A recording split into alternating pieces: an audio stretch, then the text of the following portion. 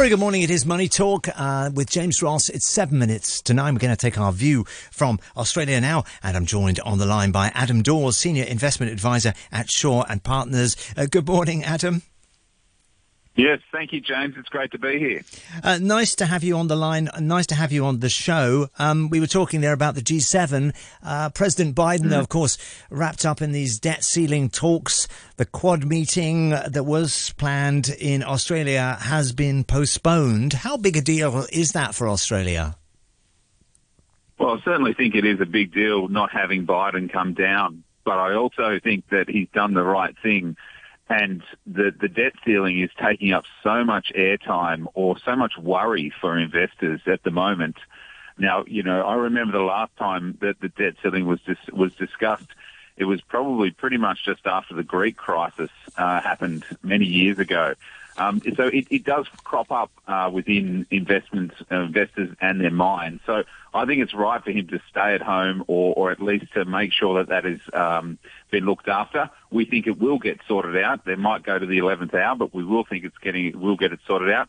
And then they can then continue to get his meeting cancelled and bring it back again, because I do think it's important that you do see the Japanese, the Indian, and all of these people get together to talk about trade and to talk about how the US can help going forward. Nevertheless, Mr. Albanese must be a little bit disappointed not to entertain President Biden on his own doorstep. Yeah.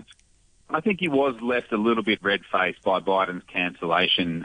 Initially, he said that the Sydney meeting might still proceed with the representatives of the US government, but that potentially hasn't been ruled out. But yeah, I think he was left a little bit red-faced on this, but totally understandable. I think you've got to look after your own country before you start looking at everybody else's.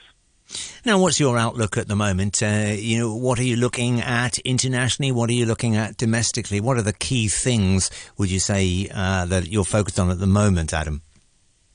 Yeah, so we're definitely looking. I mean, there's lots of talk out there of the R word, recession, and that recession is certainly creeping into a lot of investors' wording going forward. And obviously looking at inflation, where it's continuing to be stubbornly high. We're sort of looking at that for clients and then sort of making them understand what's going on. Bonds are certainly looking better at the moment. We're looking at some emerging market bonds. We're talking to our clients about sort of the Asia emerging market bonds. They are looking some really good. They don't have a lot of high levels of debt, so it does look interesting there. And we're also tidying up people's portfolios as well. We've had a lot of spin-outs here in Australia. So from BHP, you get some Woodside shares, or for Woolworths, you've got some Endeavour shares. We're tidying all of those things up at the moment because I think it's the right time to be sort of looking at your portfolio, understanding what's going on, and then, positioning itself potentially for a little bit of a lower growth environment going forward. And are you suggesting to investors, a split between domestic and international possibilities? How are you seeing that? Yeah, 100%. Australia is 2% of the global index. So that means that there's 98% of opportunity out there that you're not getting if you're just looking at Australia. So we are definitely looking at, in Europe, the luxury brands, the LVMH, and a lot of those luxury brands are doing very, very well. So we're sort of looking for that kind of thing in Europe. In America, obviously, we've been long the NASDAQ now for a while, which has been a great rebound trade for clients. The technology side of things has definitely rebounded. There's a couple of things that we're looking in Europe and in the US. And also here in Australia, healthcare is certainly one of those good defensive plays that you can stay for as we feel that we're going to be into a low growth earnings environment for the next coming couple of years. How about property, Adam? What's the feeling on property at the moment? Australians do tend to have a little bit of an obsession with buying a new house, it seems. What's the feeling at the moment? Look, it's certainly from top to bottom in Sydney and in Melbourne was a 14% correction over the last sort of year and a half. Over the last 2 months, we've seen some small ticks up in the property market, sort of 0.4 and 0.8 respectively over the last coming couple of months. So that has really started to, fuel the property market bouncing back a little bit. We do have a lot more immigration now starting to come in, and that will fuel the property prices growth.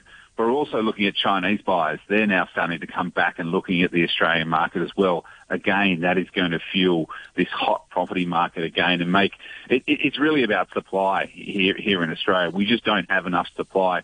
And we looked at the ABS statistics the other day. Home loan generation for mortgages or loans were up 5%, but construction loans were down 24%. So that means that basically no one's borrowing to make new construction, right, but every mum and dad or mortgages are going harder as well. So, look, we are very much property centric here in Australia. It is looking like it's rebounding back, but certainly with inflation and interest rates, it's starting to, but I just feel that people are looking through that and seeing that potentially next year is going to be even bigger and better. So it's a hard one to pick at the moment. We'll wait with interest and watch carefully. Adam Dawes is Senior Investment Advisor at Shaw and Partners in Australia. Thank you, Adam, for joining us today.